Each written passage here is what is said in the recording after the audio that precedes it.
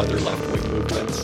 And as long as there is a, like, you know, put your money where your mouth is in terms of, like, actual left unity, and, like, because I'm just thinking in terms of, like, Beery and cybernetic stuff, you kind of can't just have the system 4 and 5, right?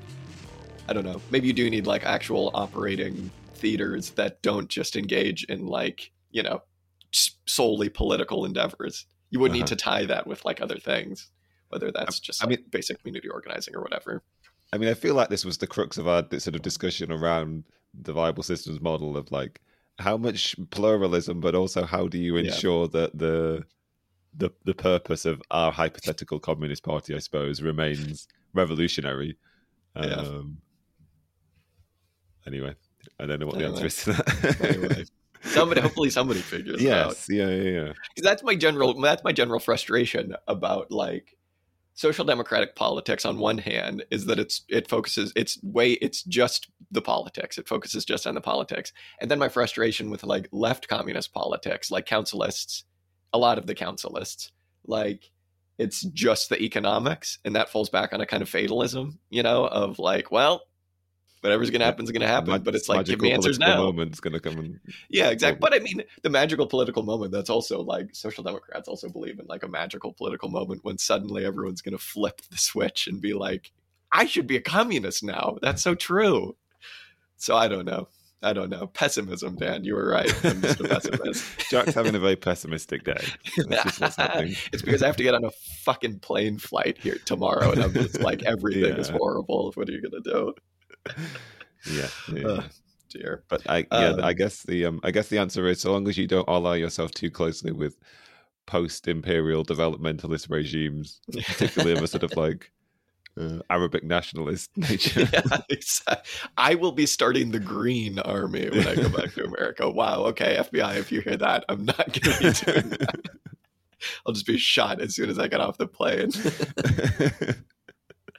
In my experience, like, if you take a color and then put the name, like, the idea of army behind it, what it invokes for me is just, like, the fan base for a football team that plays in that color. Like, that's it's like quite a common sort of, like, football chant. It would be like X color army. Anyway,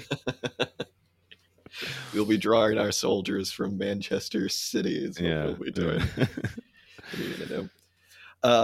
Okay, Dan. Bit of banner before we start. I figured, in a very funny way, I mentioned this to you yesterday, in a very funny way, the idea of universal conscription has, like, reared its head in a very, like, interesting, funny way in the American left. Because recently, like, some Marxists got elected to some, like, national political body of the DSA. Woohoo, well done, everybody. Good job there. We did it.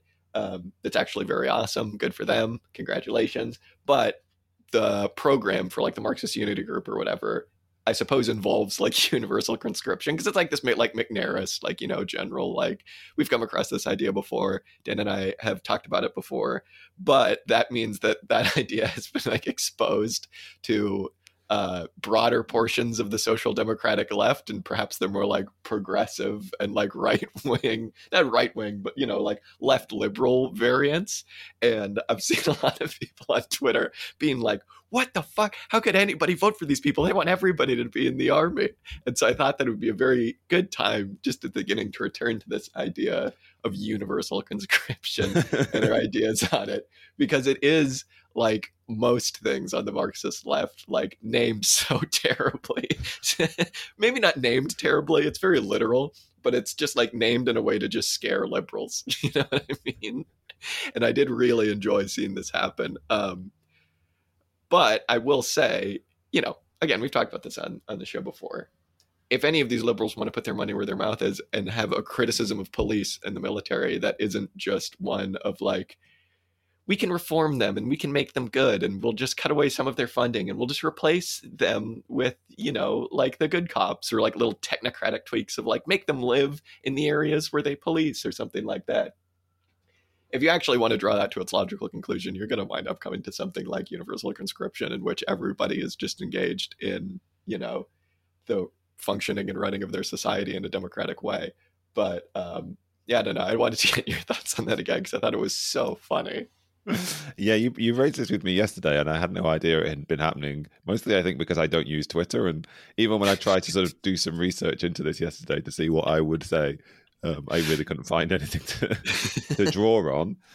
I mean, I do also appreciate the image that it evokes in my head of like that immediate shock and revulsion, and sort of like hand wringing, and also the kind of like it speaks quite a lot to the sort of like that element of the discourse that happens at the moment whereby you sort of like find the most dramatic or the thing that's going to be the most not revulsive, just the thing that's going to create the sort of like internet sort of like pitchfork flash mob kind of thing.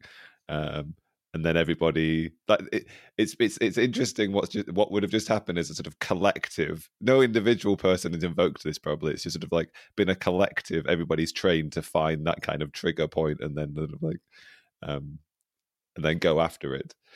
I mean, it is interesting. Like, I suppose also it does tell us some informative things, by which I mean that this element of a program is part of a much broader program, right?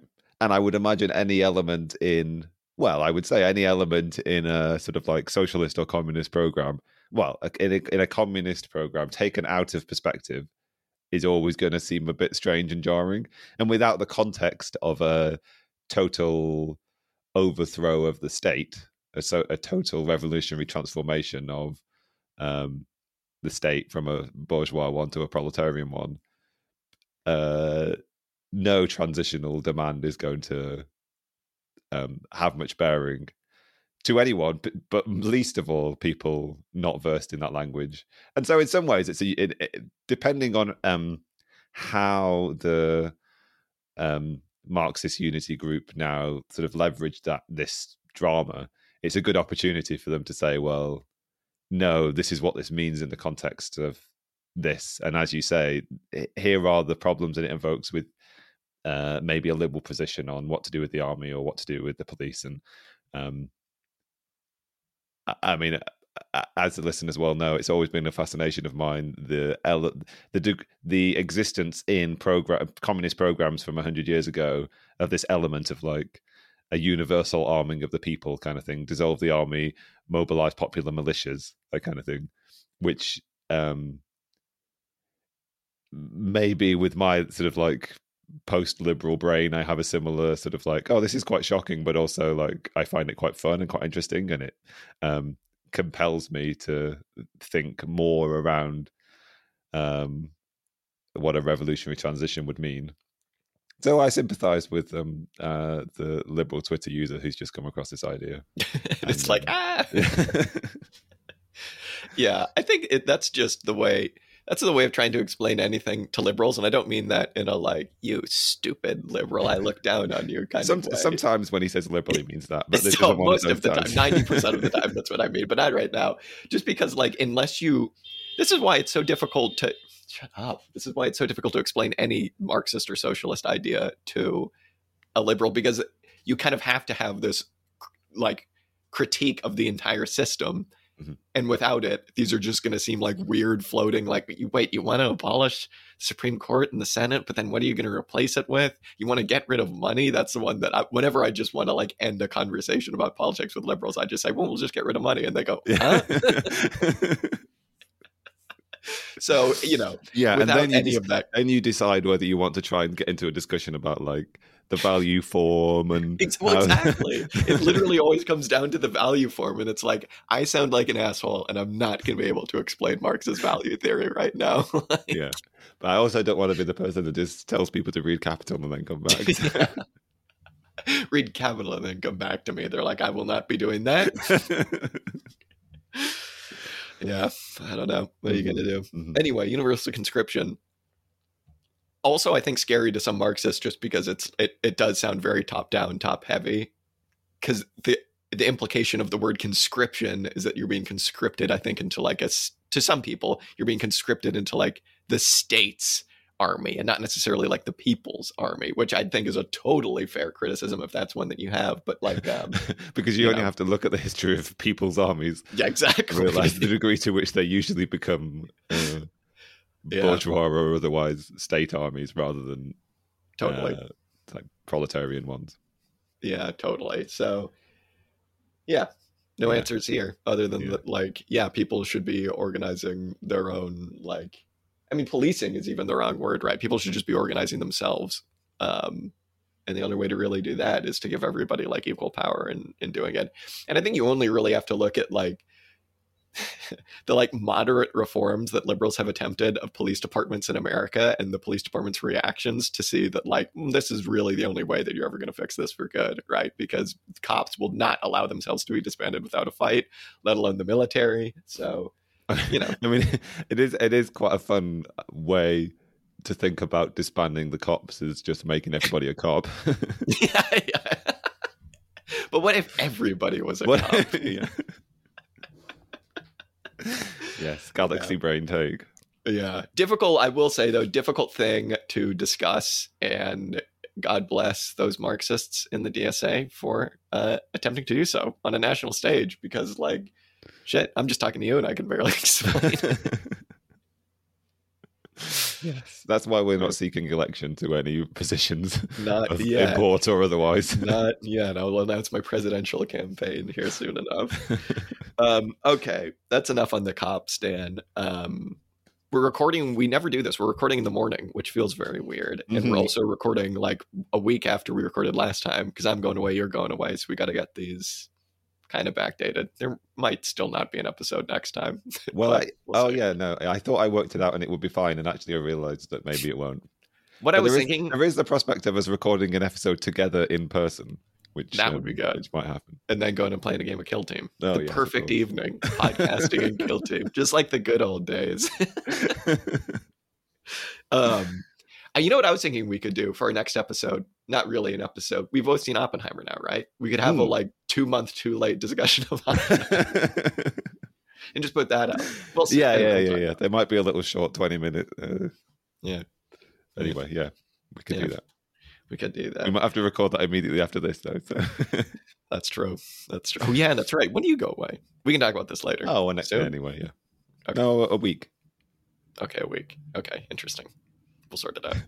We'll talk. We'll make this work. My people will talk to your people. Yes. Okay, to get to it, Dan, what did we read this week? I texted you a couple days ago when I finished it, and I said that I had a sneaking suspicion that you made me read a communizer again. You tricked me into doing it, and you responded with, "Oh, no, I don't think so. I think he's a Bordigist." Although there's a point in the introduction to this where he's talking about contacts he has with groups in Turkey. And when he was trying to research this topic, he was in communications with friends of his from the International Communist Tendency, which is like a Lefcom international grouping of Lefcom groups, I think, who I've always assumed were Bordigists, and then he said or similar left communists, not maybe like, I don't know, maybe I should have just read their program before we talked about this. But anyway, anybody from the International Communist Tendency, like, let me know. Who he disavows, like in a comical way. He's like not necessarily like fellow travelers of mine, or not necessarily somebody I'd identify with. So yeah, maybe I don't know. Maybe he is. Maybe he isn't. I'm not really. He seems friendly. He doesn't seem like he's a jerk from this introduction. He could. I don't know.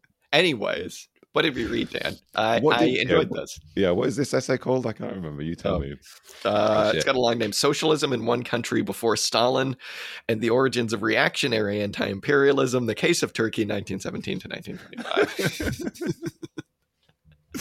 Yeah, so I can't really remember how I stumbled across this. I think I was exploring texts on left communism and Bordigism, as you just said, and came across this essay, or this book rather, that's part of the Historical Materialism book series by Loren Goldner, which is a collection of essays, one on Russia, one on Spain, one on Turkey, and one on the revolutionary history of Bolivia in the middle of the last century, I think. The generals, I think it was published about a decade ago, although this essay was written, I think, a decade before that, perhaps. I really quite enjoyed the introduction of the book. It's kind of like it's still slightly in the age of, oh, here we are in the wacky age of postmodernism, and actually there is still value in thinking about the political agency of the working class and what they might be able to achieve, and sort of avowing core Marxist commitments. So there is kind of like a brief declaration of those kind of a fidelity to sort of those core Marxist tenets. And then, as I say, these 4 essays sort of explore somewhat untold or unfamiliar periods of international socialist history that might challenge in some way or other the sort of accepted understanding or wisdom of whatever the topic of the essay is. And in this instance, it's the sort of like Soviet Union's relationship to post-colonial regimes, sort of economic developmental regimes, which sort of like play off both sides of the Cold War, have some kind of rhetorical socialist or communist commitments, sometimes when it suits them, but in other occasions perhaps are sort of benefiting the sort of development of their national political interests or the development of their nascent bourgeoisie. And in this case, we're talking about Turkey. The thing about this essay, which sort of challenges common wisdom, is that what it identifies is tendencies and themes and approaches to international relations taken by the Soviet Union, which might seem more familiar to a sort of post-World War II world, or even like the world of the 1960s and the relationship to Vietnam and other sort of like African post-colonial conflicts. But here we're actually talking about Turkey in the immediate aftermath of the First World War and the Russian Revolution, and how a lot of those traits that would become very familiar to our understanding of the Soviet Union are actually present at this very early period of their history. Yeah, at one point he's like, if what I have to say is true, this will be a theoretical bombshell for the West. And I was kind of waiting for the bombshell. Yeah, it seems to me that it's just like the Soviet Union was acting like a state. Yeah. It's like, okay, I'm not too surprised by that. Yeah. It's almost like just like a traditional left wing, like anarchist or leftcom approach. Okay, the revolutionary wave that preceded 1917 actually broke very early. I think he talks about Kronstadt in like the early 1920s, when the Soviet Union really has to switch into this isolationist mode, give up on the prospect of global or wider European revolution, and sort of like become a geopolitical player like any other, and make less than sort of like solidaristic political decisions when it comes to their relationships to sort of post-colonial regimes, and sort of accept a certain amount of poor treatment of those regimes' internal communist and socialist movements. Yeah. There's like a kind of realpolitik thing that's kind of going on, where it's like they were thrust into having to deal with like, being a real player on the world stage, and then having done that, all of a sudden they had to start making concessions, and they, he does kind of trace it back to the German Revolution not working, and like you say, Kronstadt. So I think, as you say, there is something wholly unsurprising about this. Yeah, I similarly was sort of waiting for the kind of like mic drop moment, which never really came. It was just like, so it's kind of like a fascinating history, and it's clear the critique he's making, but it's never really like explicated in a final paragraph that you might want to read out at the end of the podcast episode to explain everything. Yeah, what the hell? Yeah. written in a confusing way. I will just come out and say that, because like he has at the end, in his favor, he has a timeline of Turkey's history with communism, right? And I went and read that first, so I was like a little bit better adapted to his writing style, but his writing style is like, this thing happened in 1921. Oh, but remember that guy that thing happened to in 1921? Well, here he is in 1919, but then here he is in 1923. And it's just like, wait a minute, is he dead? Did he get murdered? What's happening? There'd be a reference to some historical event happening in the timeline of one section, and then it's like, but reference will be made to that later, and then it dials back to 6 months or a year or whatever, and then gives you an explanation of this person who was then defeated when you read it a few paragraphs before. Yeah. It assumes a certain amount of knowledge about Turkey, and Turkey's history, which I certainly don't have. And I think even if you did have it, he's attempting to basically say, everything you thought about Turkey was wrong. Everything you thought about their history is wrong. So it was a bit confusing. Can I tell you the thing that was most confusing to me? I don't know whether you came across this. I don't know whether it's some kind of like convention that I just don't understand. But it relates to Kemal Ataturk, right? Mustafa Kemal Pasha. Kemal Pasha, yeah. Pasha, and sometimes he refers to him as Mustafa Kemal, and sometimes as Kemal Pasha, and they can be one sentence will precede another, or one paragraph will precede another, and there'll just be a different. It took me till most of the way through reading this to realize that these were references to one person, and once then there's I a guy realized named it was Mustafa all Sufi. Yeah. Mustafa Sufi is like a leader of the Communist Party, and there's also Enver Pasha, who is a member of the Young Turks and a sort of like rival of Ataturk. So I don't know. I did have to look the biggest up what problem Pasha was meant. the proper names. Yeah, the proper names were very confusing. And just all of the different communist parties that showed up, but we'll get to all of that. Pasha, as far as I can tell, is basically the equivalent of a rough equivalent of like sir, or like a nice title that you give someone when they've done something. This is why I was confused. Yeah, and then Ataturk, I guess, just means like great like Turk. Father of Turkey. Turkey's father. We'll get to it. Enver Pasha comes across like an incredibly funny person. He is just like running around, failed a million times in World War I, attempted to do a coup, failed, ran away to I think Uzbekistan, tried to do a coup, and then was killed by the Bolsheviks. It's like, oh, what a life. One of these guys, huh? What are you going to do? So just to get us in the kind of mindset of what we're talking about, he's kind of writing in a milieu. This was written relatively recently. He's writing in a milieu, though, where this idea of anti-imperialism as its own ideology is like back, right? And I'm just going to read 2 paragraphs where he kind of explains this, because it sets us up for exactly what we're going to be talking about. He says the anti-imperialist ideology of the 60s and 70s died a hard death by the late 1970s. Western leftist cheerleaders for Ho Chi Minh in London, Paris, Berlin, and New York fell silent as Vietnam invaded Cambodia, China invaded Vietnam, the Soviet Union threatened China, and then China allied with the US against the Soviets in the new Cold War.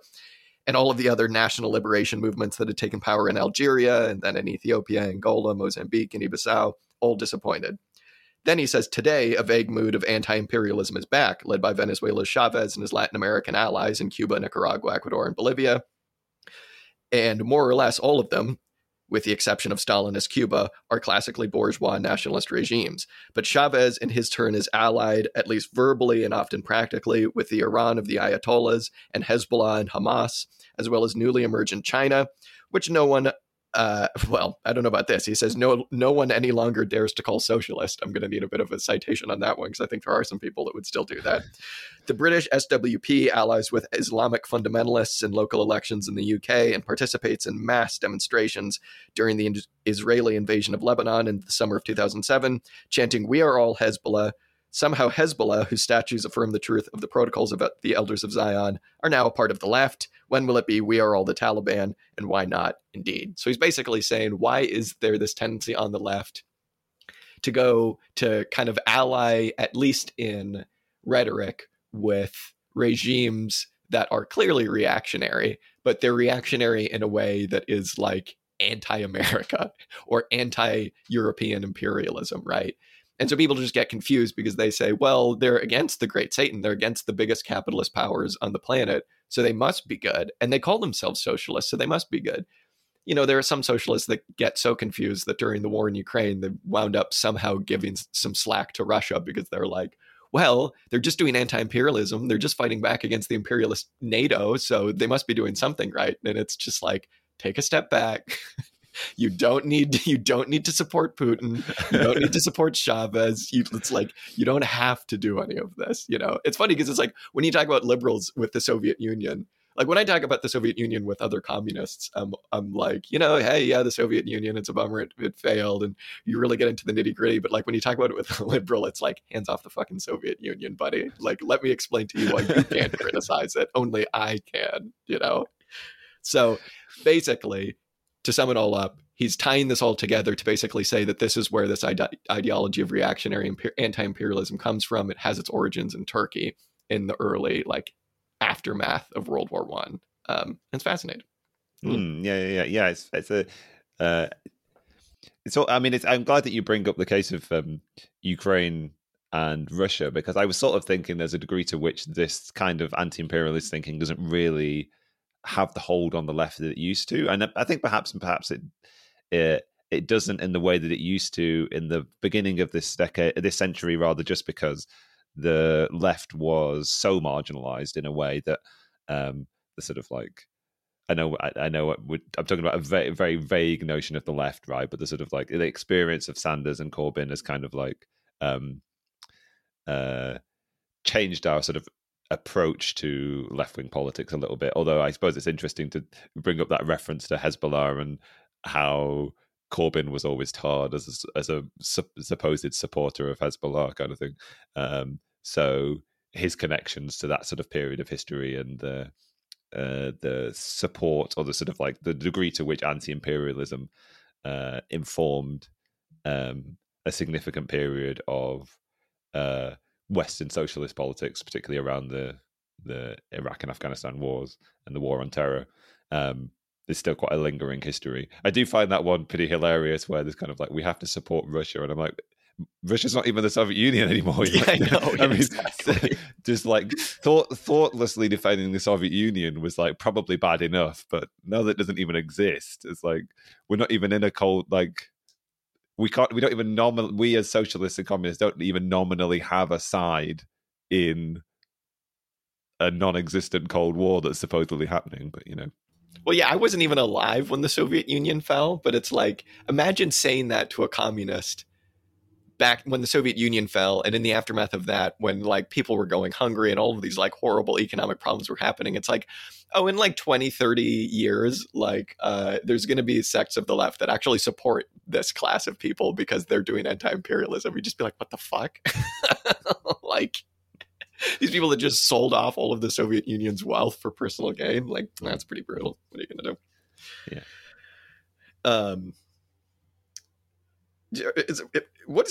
Just on a side note, British SWP siding with Islamic fundamentalists in local election in the UK. Is that something you know about? I don't know whether anybody... I couldn't identify a case where somebody was very explicitly identified as an Islamic fundamentalist. But the British SWP... And I think the like other sort of like sects on the left in that period of time were for reasons related to the ongoing war on terror, were very friendly with the British Muslim community, I think, and there are lots of parts of the UK where there's lots of Muslim representation on local councils, because the populations of those regions of the UK have quite a high Muslim composition, or sort of like, or rather, I don't want to use not just expanding Muslim to mean beyond maybe just a religious group. So I'm trying to find some other words. People of sort of like South Asian heritage, I suppose. So that was very definitely a thing that was happening around the end of the aughts in the UK. I don't really know how far it went, so I can't really substantiate the idea that it was supportive of fundamentalists. Although, it would not surprise me. It would not surprise me. Although it's ironic, right? Isn't it? Like support for sort of like fundamentalists or otherwise sort of Muslim or Arabic nationalists in the UK representing a sort of like blow against the great imperial Satan in the US or the UK. Doesn't seem to make a lot of sense, right? Maybe in some sort of wider logic, there is sense to supporting Hezbollah or, I don't know, some other fundamentalist group in the Middle East for anti-imperialist purposes. Maybe they make sense, but supporting exponents of that ideology in the UK or America or somewhere else in the West, it seems unlikely that it's going to achieve anything particularly productive. Yeah.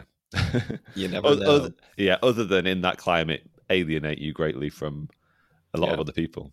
Yeah. Yeah. Well, what are you going to do? I really found this progress fascinating. British politics never cease to just like blow my mind just a little bit. It's like, interesting. Never would have thought that would have happened. Okay, so back to Turkey. This is where it starts to get a little confusing because he hops around all over the place. Correct me if I'm wrong, Dan. He is basing this entire analysis of Turkey around the murders of, I think, like 14, 15 people. I'm just going to say 14, about 14 communists in Turkey during the early days of Turkey as such forming and like the downfall of the Ottoman Empire, at a time when I think like 2 months after these communists were all murdered, the Soviet Union would sign a like treaty of friendship and commercial activity or something like that with Turkey as such. And so he's kind of trying to explain, well, hang on, wait a minute. Why was the Soviet Union being so friendly to Turkey at a time when communists were being rounded up, murdered, arrested, thrown in prison, not really legally allowed to have their politics out in the open? Why was this like not really even in the Soviet press? Why did it seem like the Comintern why did it seem like the Comintern explicitly told communists in Turkey to support the Kemalist regime while the Kemalist regime was rounding these people up? And so that's kind of seems like the fundamental crux of where his research began, and then where we get his bombshell of the Soviet Union doing things that bourgeois states do, right? So I think that's kind of where it comes from. Is that correct? Yeah, I mean, he starts this piece by saying maybe he was already familiar with these events, or maybe he was introduced to them, but like he was asked a question about, as you say, the sort of like the murder in early 1921 of 14 members of the Central Committee of the Turkish Communist Party, not to be mistaken for the People's Communist Party of Turkey or the official Communist Party of Turkey. I love this. We'll get onto this in a bit. Including the aforementioned Mustafa Sufi, who was... this essay doesn't cover his early history. All it says is, I think, is that he was sent to... what is now Azerbaijan initially by the Soviet Union to sort of like try and pull together the pieces of the left and sort of like try and compose/recompose the Communist Party with explicit instruction to further to various degrees Soviet interests in Turkey. So in some ways, this person was I sort of feel like I wouldn't say a Soviet agent, but somebody who was part of the broader Soviet Union's effort to engage in geopolitics on its southern border. And so, as you say, yeah, we can maybe get onto the circumstances of these murders in a bit, but like he and numerous other members of the Central Committee were killed immediately before the signing of a trade deal.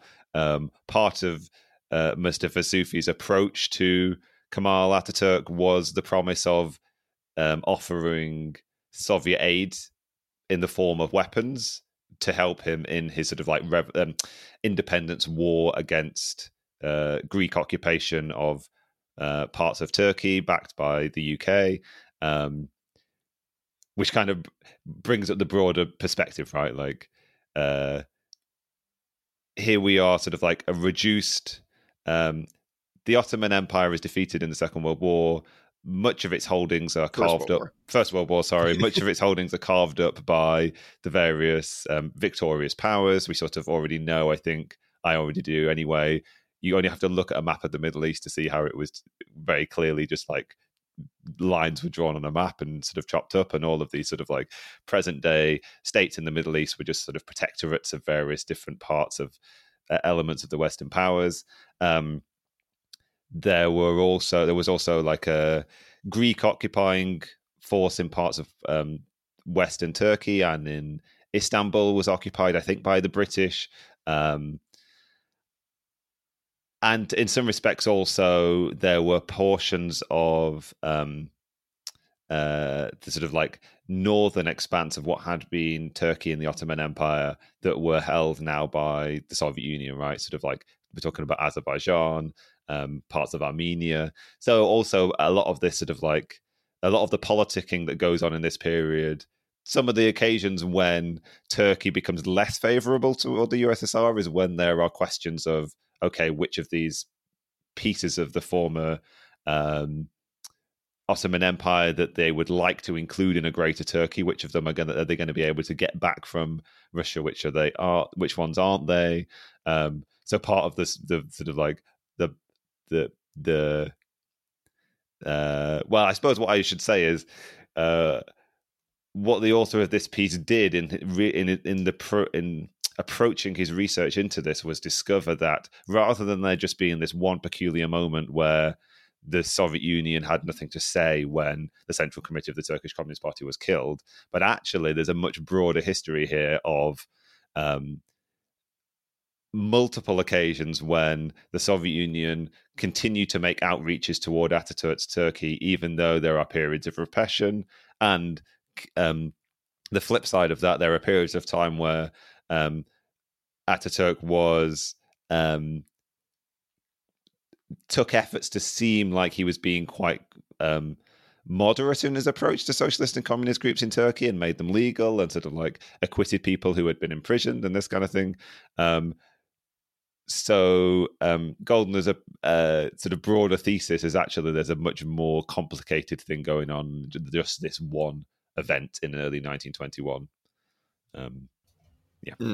Yeah, and I mean that's all the ferment that like I think it's important to understand where Ataturk is coming from, because the Ottoman Empire prior to World War I had been in decline for a very long period of time, and had kind of been, in terms of like, you know, the typical metrics that we usually use in terms of like progress, had been falling behind Europe for quite some time. It's still, by the time World War I, there was a very large peasantry. He gives, through various Balkan wars in the Balkans and various other kind of, what are they called? Agreements between nations, treaties and things like that. By the time that World War I began, the Ottoman Empire had lost, he says, 83% of its land and 63% of its population in the Balkans by 1913, which is pretty insane. And so kind of around 1908, you get this ferment of people that we know of as the Young Turks, and the kind of, was it the committee, the CUP, the Committee of Union and Progress? Was that what they were called? Yeah. So these are basically just like positivist technocrats who want to come in, build up the national bourgeoisie, build up industry, but do it in a way that is kind of reminiscent of, you know, technocrats that you see in other places around the similar time, whether that's in Mexico during their revolution or even in Russia, honestly, and China. So they really wanted to kind of, not so much as the communists would like drag their country into the 20th century, but they really wanted to start to build up industry and make themselves like, you know, make the Ottoman Empire like strong again. Unfortunately, they lose pretty badly in World War I. And so there kind of is this general question of, well, what is Turkey even going to be? What is Turkey? Is Turkey just going to be Anatolia? Is Turkey going to go into Armenia? Is it going to go into Azerbaijan? Is it still going to have Istanbul? All of these questions are around. And the two most important people are Enver Pasha and Kemal Pasha. Kemal Pasha winds up, as we've said, becoming Kemal Ataturk. So he winds up winning. Just a little bit more background on this is that basically Enver Pasha, he kind of had a lot of military losses in World War I, was maybe not liked by the entire establishment, but both him and Kemal were both members of the CUP and the Young Turk kind of milieu, this positivist technocratic milieu. So at the end of it all, the Soviet Union realizes that they're going to be dealing with a Turkey that is still kind of feeling out, a post-World War I Turkey that is still feeling out its borders, that really wants to build up its national bourgeoisie, and that is, at the end of it all, going to be led by Kemal Ataturk, Kemal Pasha, right? And so they're going to be dealing with these positivist technocrats. And this kind of comes back to the ideology of the time in the Comintern, which was like, in nations that are vaguely anti-imperialist, and as you said, Turkey at this time was categorized as anti-imperialist because it was fighting more wars against Greece to figure out both of their borders in the post-World War I order. And Greece was backed by Britain and a lot of other imperialist powers. They were basically like, we need to back the national bourgeoisie here so that they can build up their industry so that we can then do kind of old school Marxist approach of first this stage of history and then this stage of history, sit through that one, and then we can get socialism, right? So they realize they're going to be dealing with Kemal Ataturk. And as you say, they kind of make these attempts at kind of wooing him. But Kemal Ataturk, it seems like for this entire time, even when he's being friendly with the Soviet Union, is like, I fucking hate communists. I'm not going to like allow them a real place in my country, let alone even like anything beyond unions that are almost entirely controlled by at least the ideology of the state. Not a very friendly man to the working class. But at the same time, Turkey wasn't exactly Russia in their revolution. And I really found this fascinating because there was working class ferment rising up, especially in Istanbul and some of the other coastal cities. There was a sizable proletarian class. And so this added another layer to an incredibly complicated story, which is just that, you know, it comes out and it tells you that history is complicated. It's never as easy as Marxists like to tell you that it is, because even a lot of these working class movements were a bit reactionary. So needless to say, for the communist organizing in Turkey at the time, some of them with the help of the Soviet Union, some of them without, it was always going to be an uphill battle, I think.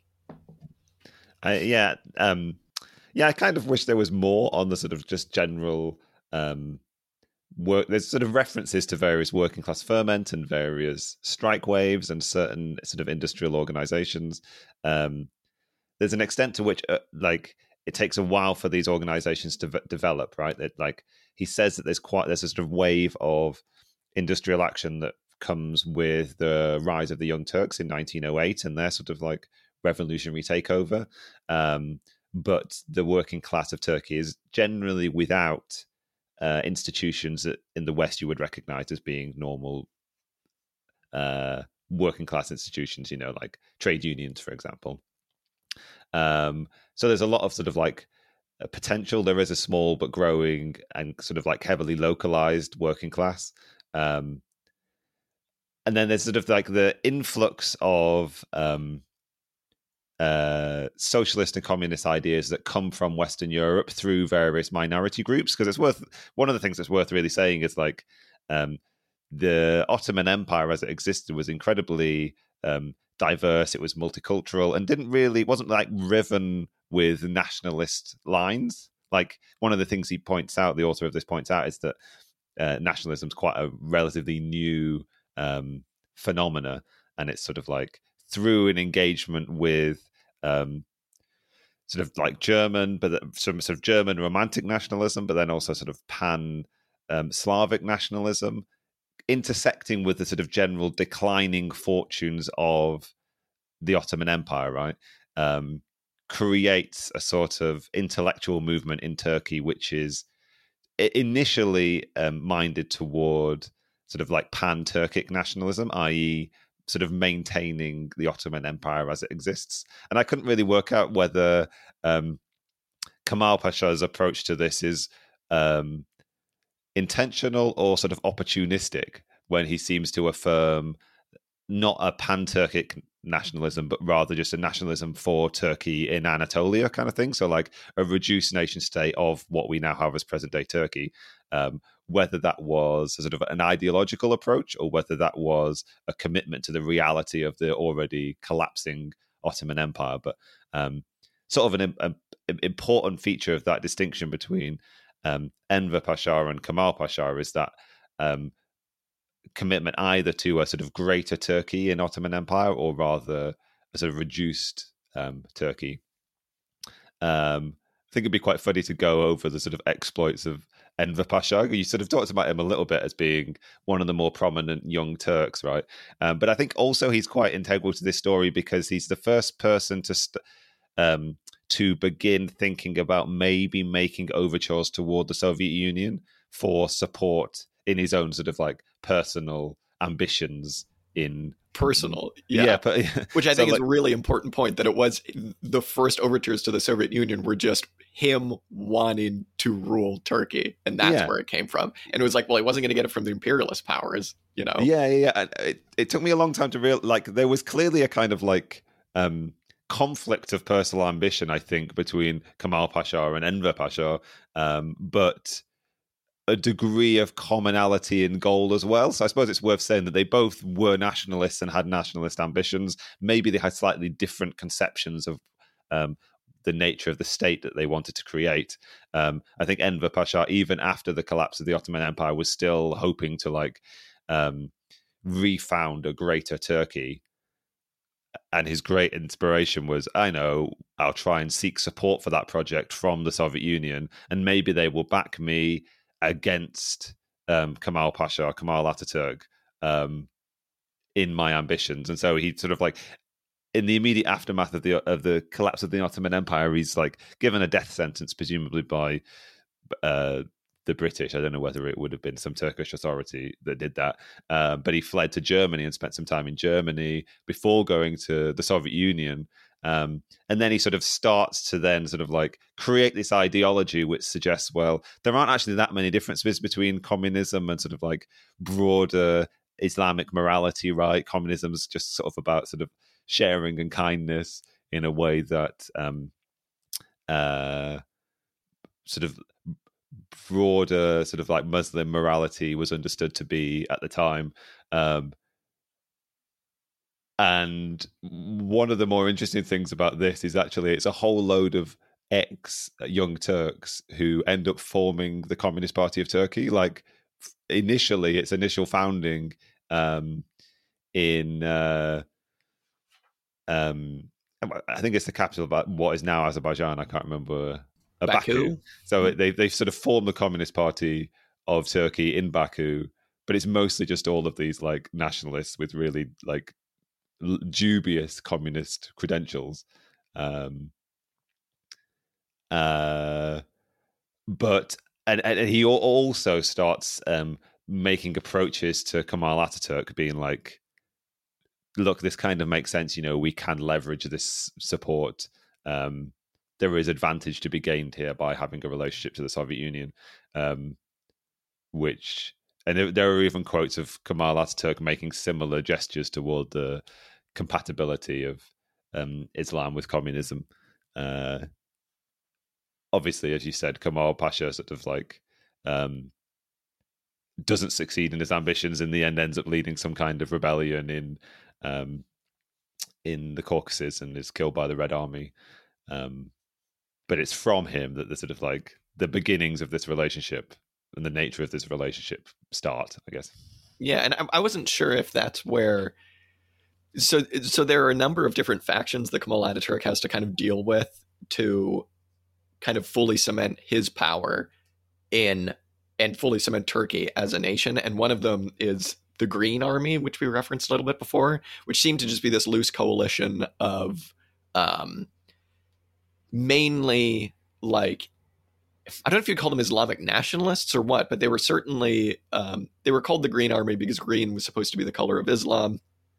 But they were also heavily influenced by kind of communist ideology in a way that you wouldn't find now, right? So it's exactly what you're saying. It was this threat to Kemal Ataturk's power, led by a number of different, I suppose you might even just call them warlords, honestly, in central Anatolia, who held some sway and who preached basically the kind of more moralistic aspects of both Islam and communism in terms of, hey, you know, you, the nascent working class in these various cities, have it pretty bad.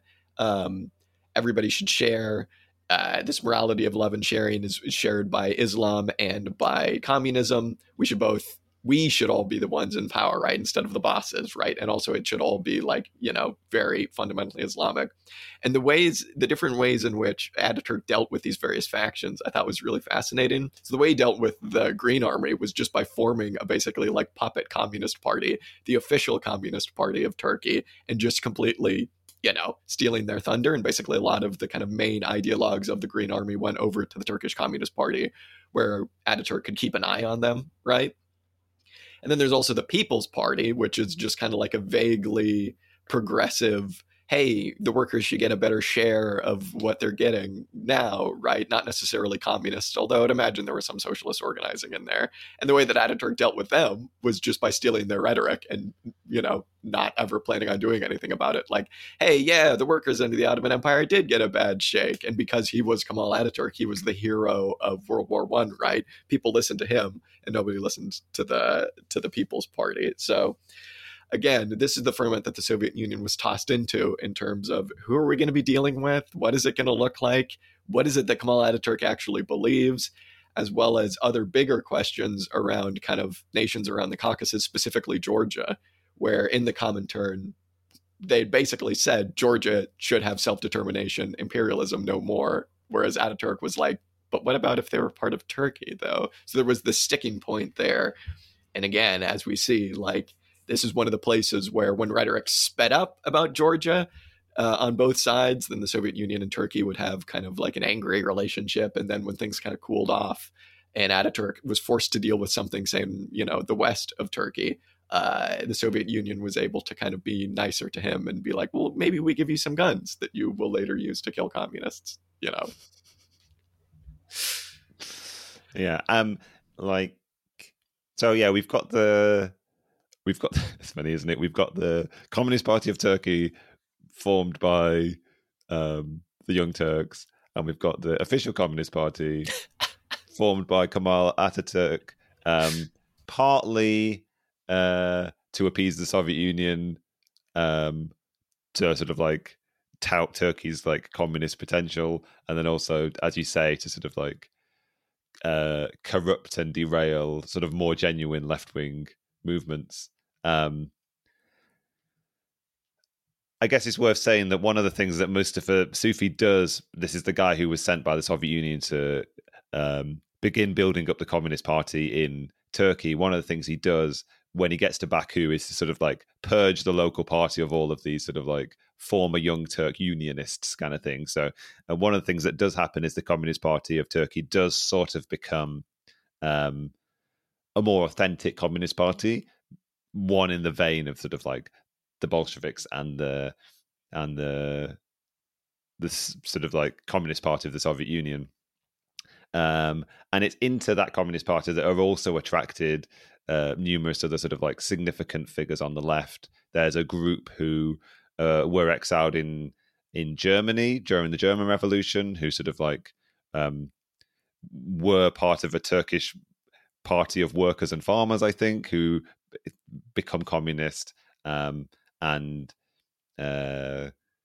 move to become significant figures in the Communist Party in Turkey when they return. Although they're really interesting because they seem to have like really essentialized the idea of the intelligentsia being really vital to communism kind of thing. This is some idea that they've come across from a French author, and they sort of like seem to me like quite a comical group probably of like academics and intellectuals who think that actually it's they who are going to be the fundamental part in provoking the communist revolution.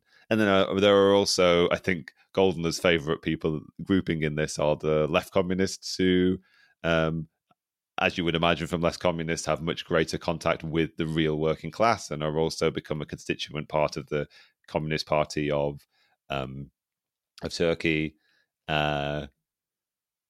So that's the kind of like makeup of the Communist Party as we're getting into the early part of 1920.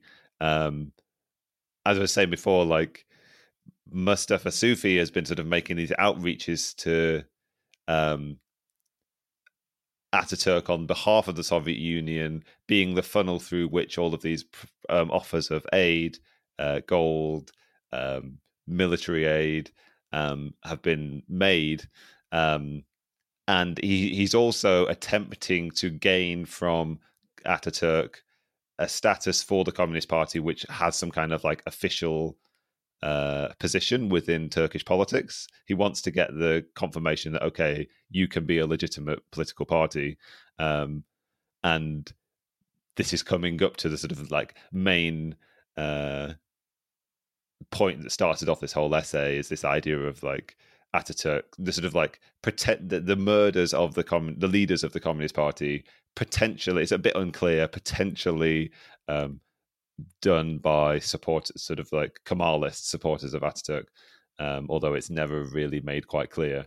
When you look it up online, it's just like Wikipedia is just like the boatman did it. It's like the boatman killed like 15 people. What?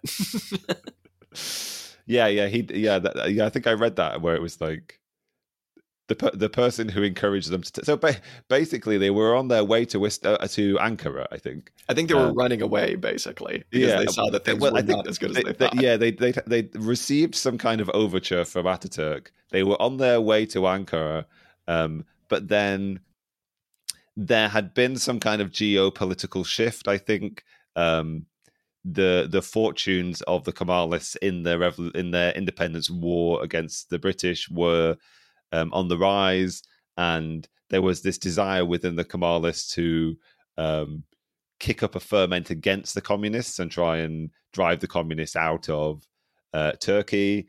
And so there was this popular. It wasn't very clearly explained how this actually happened, but there was sort of like a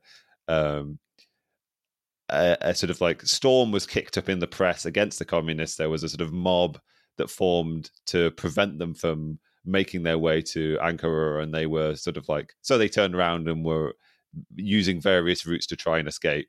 And one of these was coming off of a train and being encouraged onto a boat to get somewhere else. And as you say, like the official line was the person who encouraged them to take his boat to escape was the one that killed them. But when he denied it, he was killed. So it's not entirely clear. Well, yeah, I guess what happened is they were this felt a bit like a corkboard and red string moment from the author, because he was like, the official story is that they're on the boat and a motorboat overtakes them, and then next thing you know, they're all dead. And basically, I guess the guy who did the ferryman, had like a reputation of being kind of like a scumbag. So the official line was kind of like, well, maybe he just like wanted the like gold or whatever that they were carrying, the like money, or, and when they refused to give it over, killed them. But it's also like, well, then what was this extra boat? Why was there no reaction on behalf of the Kemalist regime when like these, people that he didn't really want in his country, but at the same time, like pretty vitally important group for geopolitical reasons. Like you kind of, well, this is the whole thing behind this murder, right? And why he's talking about it is because that you would think that the Kemalists couldn't just kill 15 prominent communists right after the Soviet Union won its revolution and formed itself as a nation and was one of your biggest allies. You think you couldn't just kill all of these people. But the kind of reason he talks about this murder is because it, for the first time, proved to the world, to different bourgeois regimes, that no, in fact, actually, you can kill communists in your country. You can throw them in prison. You can be actively hostile to them. And the Soviet Union won't do anything, basically, because the Soviet Union, as it exists as the nation of the Soviet Union, has its own interests as a system. And even though you would think, global revolution, especially in this like vitally important nation on the Bosphorus, would be in its best interest. Actually, at that time, it was fighting for its own survival, and it needed this kind of off again, on again alliance with Turkey. So, he also says at one point, he's like, the boatman, it's an incredibly funny footnote. He was like, the boatman threatened when he was arrested by authorities to spill the beans on who actually killed these communists, and then he was murdered. The way he phrases it is, he's like, the boatman threatened to spill the beans, and then Loren Goldner's like, whose beans? I don't know why he phrased it like that. I just thought that was really funny. But yeah, again, these murders just prove that it's like, you could have a developmental regime in your country actively hostile to communists. And the Soviet Union would turn the other way, look the other direction. Yeah, I think what was really worth reiterating that I learned from this piece is the degree to which Kemal Ataturk was really a pioneer in this particular type of approach toward dealing with both the Soviet Union, but also the West. In this instance, it's Western Europe and Great Britain, but later into this century, it's going to become the relationships between the US and the Soviet Union, right? If you are a sort of like post-colonial a leader of a regime that's looking to develop economically, one of the best things to do really is to play these two superpowers off one another. And as you say, also the ability to also like turn against the Soviet Union if you need to, playing purely for personal, not personal, but like maybe personal, but also the specific fortunes of the country in which you're leading, kind of thing. Ataturk was one of the first people to play this geopolitical game against supposed superpowers, I guess. Yeah, it's all interesting. I mean, there's so much more to get into that I don't think. I was really worried. We haven't even mentioned Husnu and Hakliogu, who were basically like the left and right of the actual People's Communist Party. Hakliogu, the left-wing guy, basically gets arrested for a lot of this and is just in jail. And Husnu just winds up becoming a Stalinist, which is kind of funny. I mean, they are your trajectories in the 30s, right? Exactly. You either become a Stalinist or you get killed or sent to... What was funny about this to me was the number of people who were active on the left of the sort of like communist movement in Turkey who ended up in Soviet camps. Like so many people just ended up being like deported to the Soviet Union and ended up in camps there, kind of thing. If they were killed or imprisoned or driven into exile or became a minority sect in Turkey itself. Well, and that's one of the kind of bombshells that he talks about, because there's these official histories of the Communist Party of Turkey that nobody really ever reads or knows about. But then he says that he came across this one pamphlet where it was the left of the actual Communist Party, the People's Communist Party in Turkey, right, putting out a pamphlet arguing against the Stalinists, who they kind of imply are more or less also on Kemal's payroll, because at a time when all of these people got arrested, there was one time where Kemal was just like, all right, fuck it, we're arresting everybody in the Communist Party. And the guy, Husnu, who wound up becoming a Stalinist, they imply had a bit of a tip-off because he got out of town somehow, like, you know, a day before all of these arrests came down. And Hakliogu, he basically just gets arrested and doesn't become much of a player. And the People's Communist Party gets completely neutered. And, you know, it's really interesting, though, because I don't know, maybe now we can get into a conversation of like, what was the Soviet Union supposed to do, right? Because there does seem like there was this period of a year or maybe a couple of years where the People's Communist Party had not mass support, but they had support from the people of Turkey in certain regions, and they were very combative. And it seems like they were certainly maybe able to do more than they did had they had the support of the Soviet Union. I mean, by the time Hakliogu gets out of prison, again, Hakliogu is like the left wing of the communist movement there. The party has lost all of its leaders and is completely dispersed, and working class kind of energy has been sucked up into these kind of really conservative unions that rely on kind of nationalism and xenophobia to kind of get workers out of this kind of internationalist ideology and to kind of put them as, hey, you know who the real problem is? Well, it's the Greeks that are working in your factories as scabs, or, you know, it's the Jews or it's the Armenians. And of course, as you said, these minority groups were the ones that were actually propagating socialist ideas the most.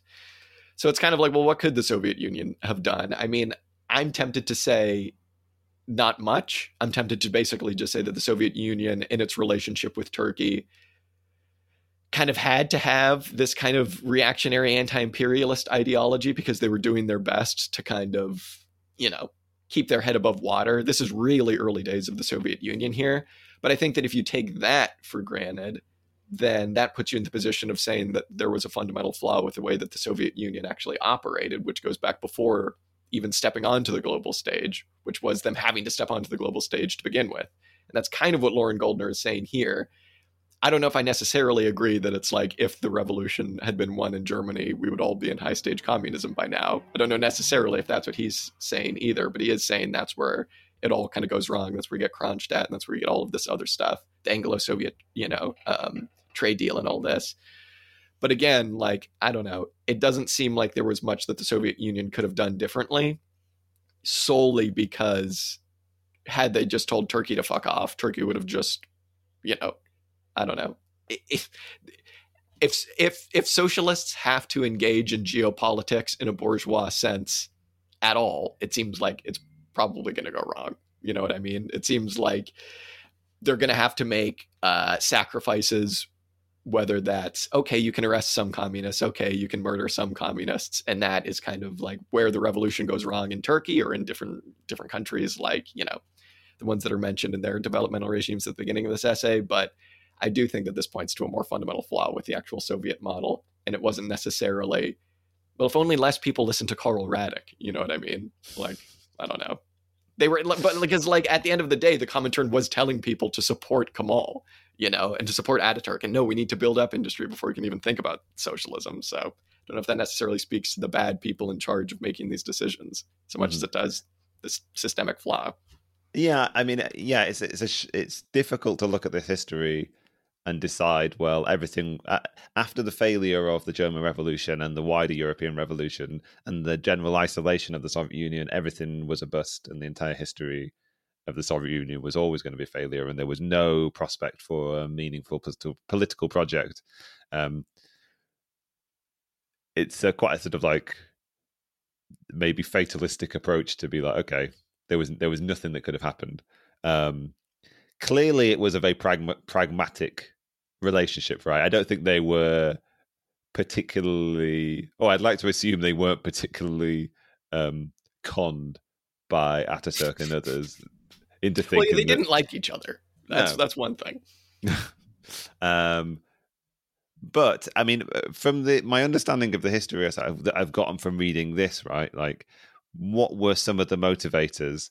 There was the fact that the UK in particular, but other European powers were directly involved in trying to fight the Russian Civil War against the Soviet Union.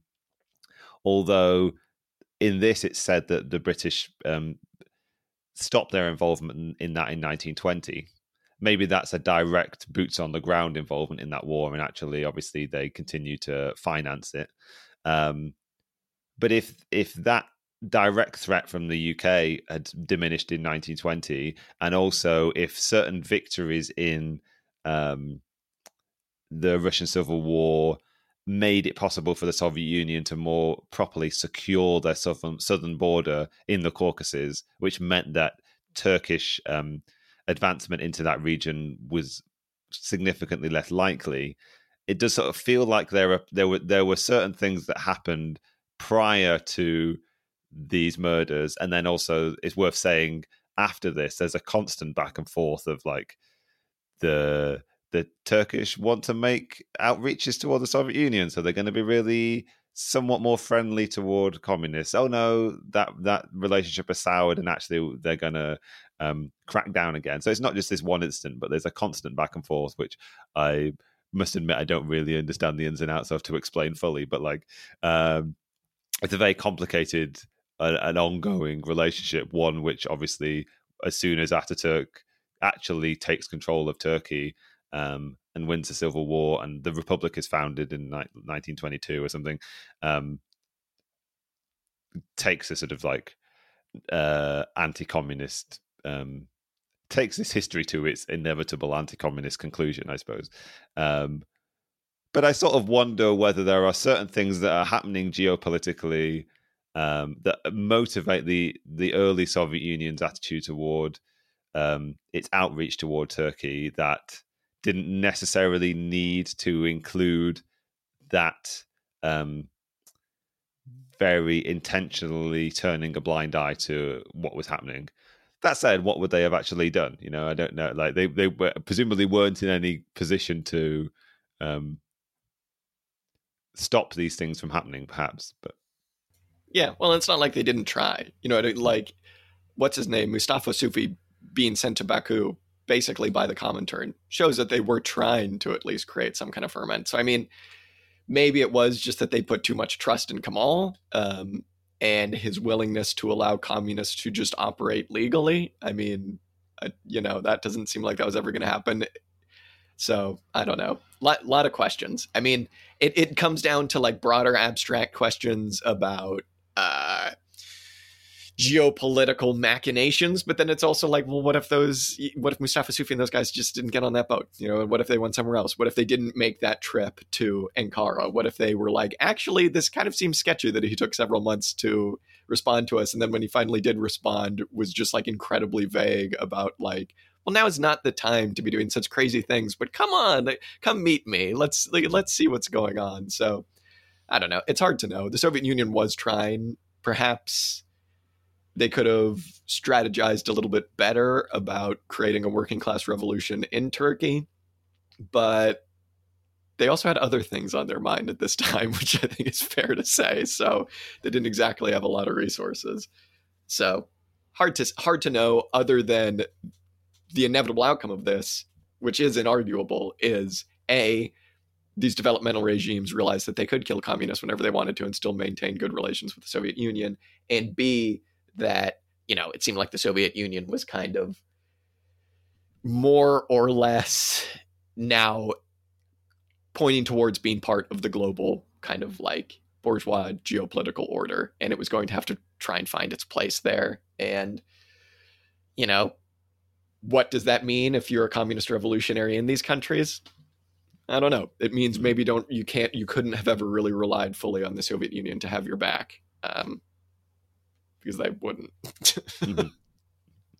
And the general takeaway, I suppose, is that all bourgeois governments are generally created equal and to be mistrusted equally, and pinning your hopes in one that it might in some way disadvantage or damage the other is perhaps a foolish game, and the sort of like fundamentals of Marxist approaches to anti-imperialism are flawed, and they were evidently flawed from the beginning, as evidenced with this piece, I guess.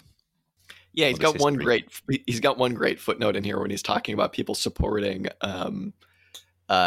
reactionary anti-imperialism from a left-wing perspective, because it's anti-imperialism, dude. You just don't get it. He says, this reminds me of Kenneth Rexroth's quip that Leninism had a genius for coining terms such as critical support, democratic centralism, and revolutionary trade unionism, whereby the noun always won out over the adjective. It's just like, oh, fuck yeah, boom. That's so good. Critical support, that just means support. Yeah. Revolutionary trade unionism, and democratic centralism. We've talked about this one before. Yeah. Centralism. Very good. Yeah. So if you hear somebody saying they have critical support for Vladimir Putin, you can write that person off, I think. Or sit them down and explain the intricacies of Turco-Soviet Union relations in the immediate aftermath of World War I. I'm sure they'd appreciate that. What are you going to do? All right. Well, that one was very interesting. I would kind of like to read a bit more from this book. It seems really, really good. Yeah. He does. The reason I said is this guy a communizer is because he does edit a journal called Insurrectionary Notes, and I was like,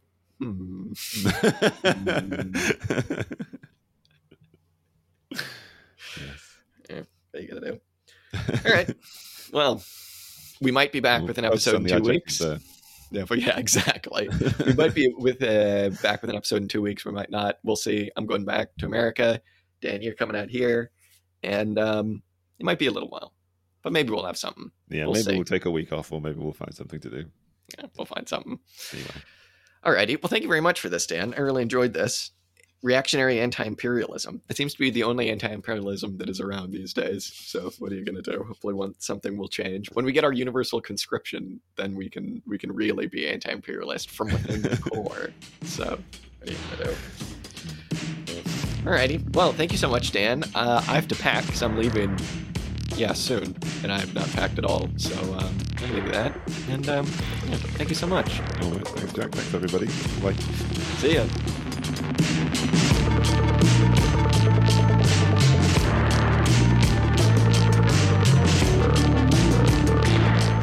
The music you heard this episode was Music to Kill Kill Bad People Too by King Gizzard and the Lizard Wizard. If you like this song, you can check it out and much, much more on their Bandcamp at kinggizzard.bandcamp.com.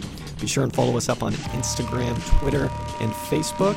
And if you like what you heard, be sure and tune in next week for some more commie discussion. Till next time.